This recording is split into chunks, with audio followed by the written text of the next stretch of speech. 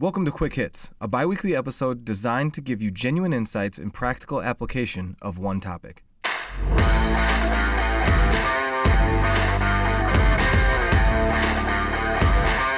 Hello and thank you for being here. This is the fourth installment in the six-part series about EntreLeadership Summit 2019. Boop, boop. I'm going to quickly recap where we've come from. The first installment a few weeks ago was me talking about my takeaways from Dr. Henry Cloud. His talk was entitled Desired Future, Vision or Fantasy. And I mentioned that the unexamined business will fail. And the five elements that Dr. Henry Cloud went over were a strong vision, engaging the talent, executing a strategy, measurement and accountability, and to fix and adapt what you find along the way. Then the next installment was regarding Patrick Lencioni's talk entitled The Untapped Advantage of Organizational Health, and how you have to build a cohesive leadership team, then create clarity, then over-communicate clarity, then reinforce clarity, and clarity. And what is that team made up of? Well, probably some dysfunction. So the five dysfunctions of a team: absence of trust, fear of conflict, lack of commitment, avoidance of accountability, inattention to results. Take the negative stuff out. You got to build a pyramid starting from the bottom up.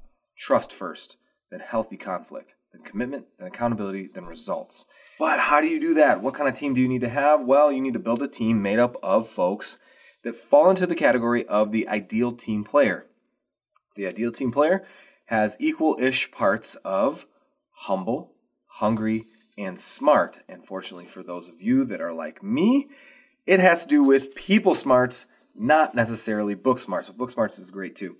Last installment was about Chris Hogan, or was from Chris Hogan's talk entitled Power of the Rising Tide, taking your leadership to the next level.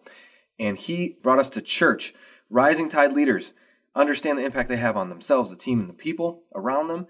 And the first and foremost thing that they got to do is plug into the source who has all kinds of power, God. You got to have people that have your back. And then that awesome story about how Chris looked right into the face of his employee and dug deep to say, what's really going on here? You know what? You don't need PTO. You need to go see your mama.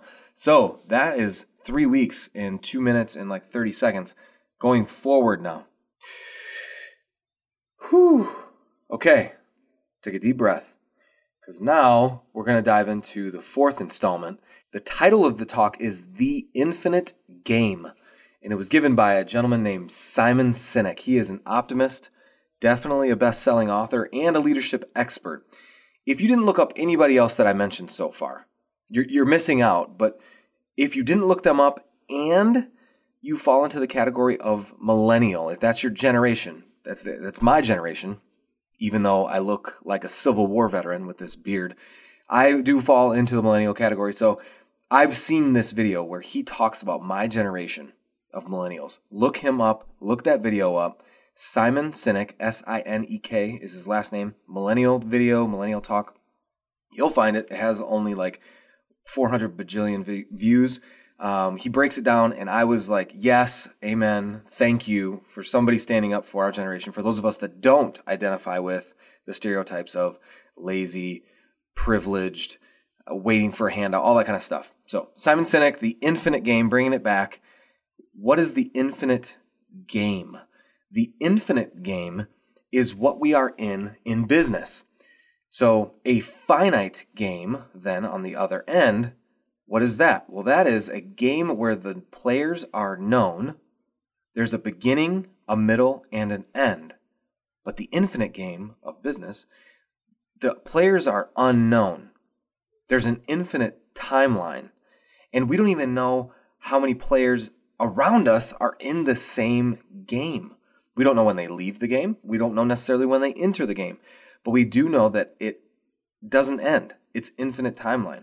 So how do we strengthen our culture to play into the infinite game? Well, 5 things. Have a just cause. 2, trusting teams. Does this sound familiar at all? These leaders did not corroborate before they gave their talks. And man, they just reiterate some of the very same principles over and over.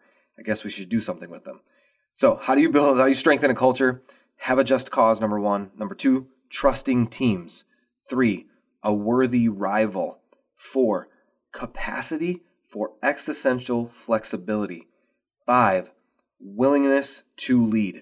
And then he went specific and said, actually, the courage to lead. So that right there, that's enough. I mean, but I'm going to keep going. But again, this is fish food. And what he's giving us and what he gave me and those in attendance is it's a 4-course meal. So it's not enough. I'm not going to do it complete justice, but stay with me just for a couple more minutes while I unpack pieces of this, okay?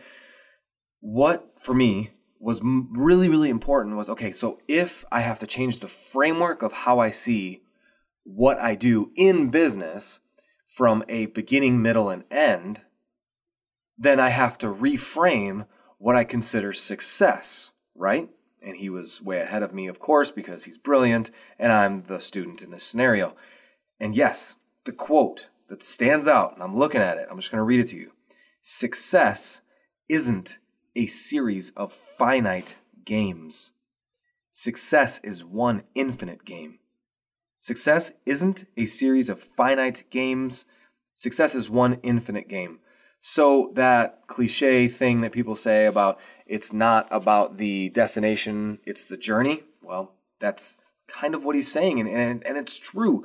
If we look at this as true, infinite game, then the implications then tie to, once again, our people, our mission, making it real. At CCB, it's about something more than just hitting numbers, selling computers, being number one. He said, what is number one?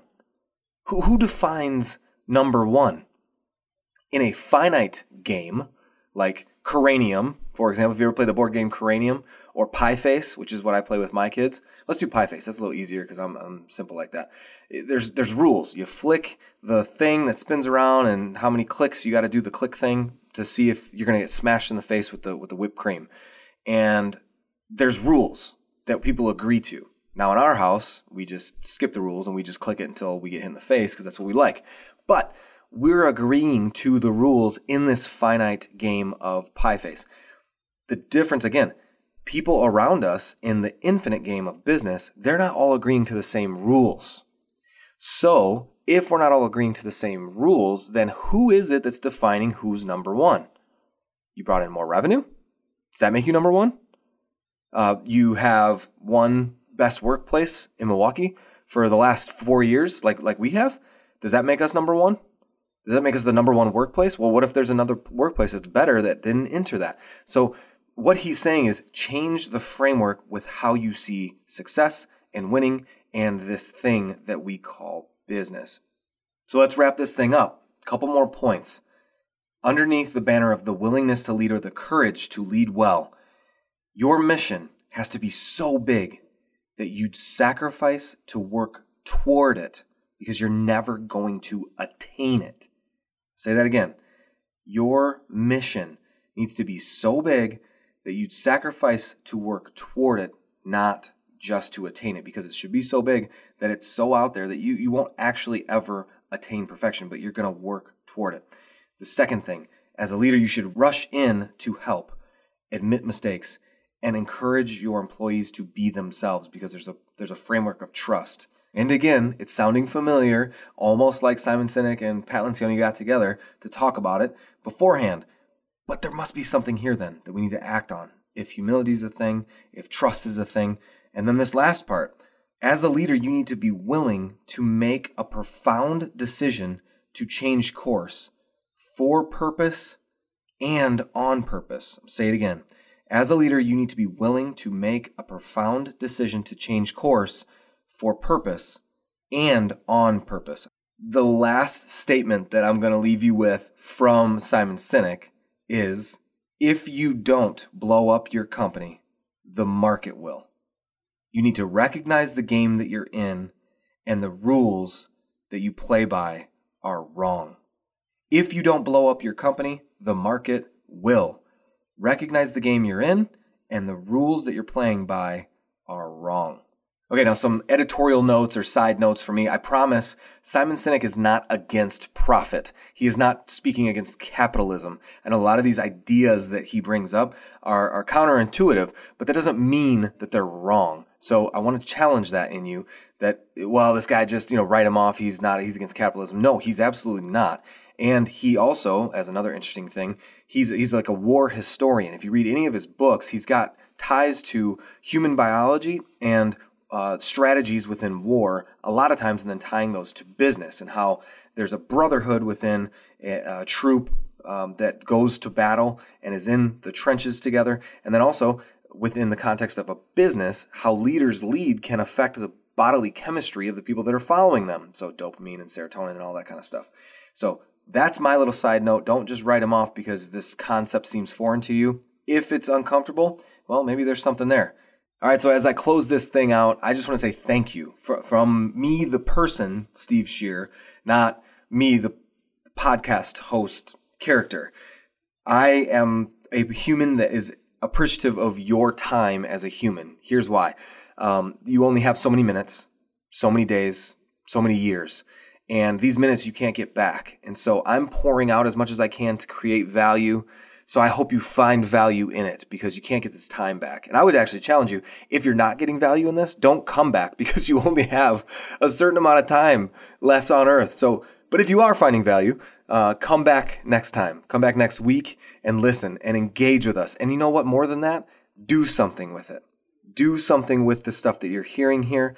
And then if you feel so inclined, let our team know about it because it encourages us greatly.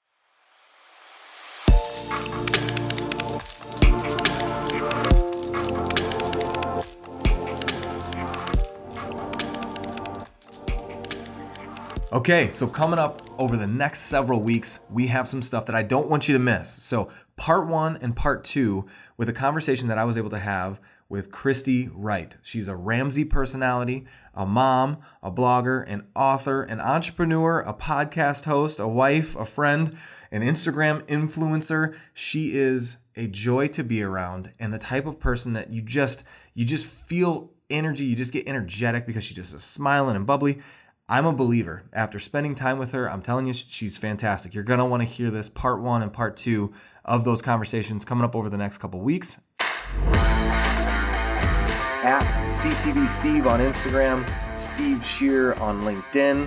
And as I always tell you, you can send us an email to impactpodcast@ccbtechnology.com. That goes to a team mailbox. One of us will respond. And as always, from all of us, not just me, but from all of us at CCB Technology, thank you for listening.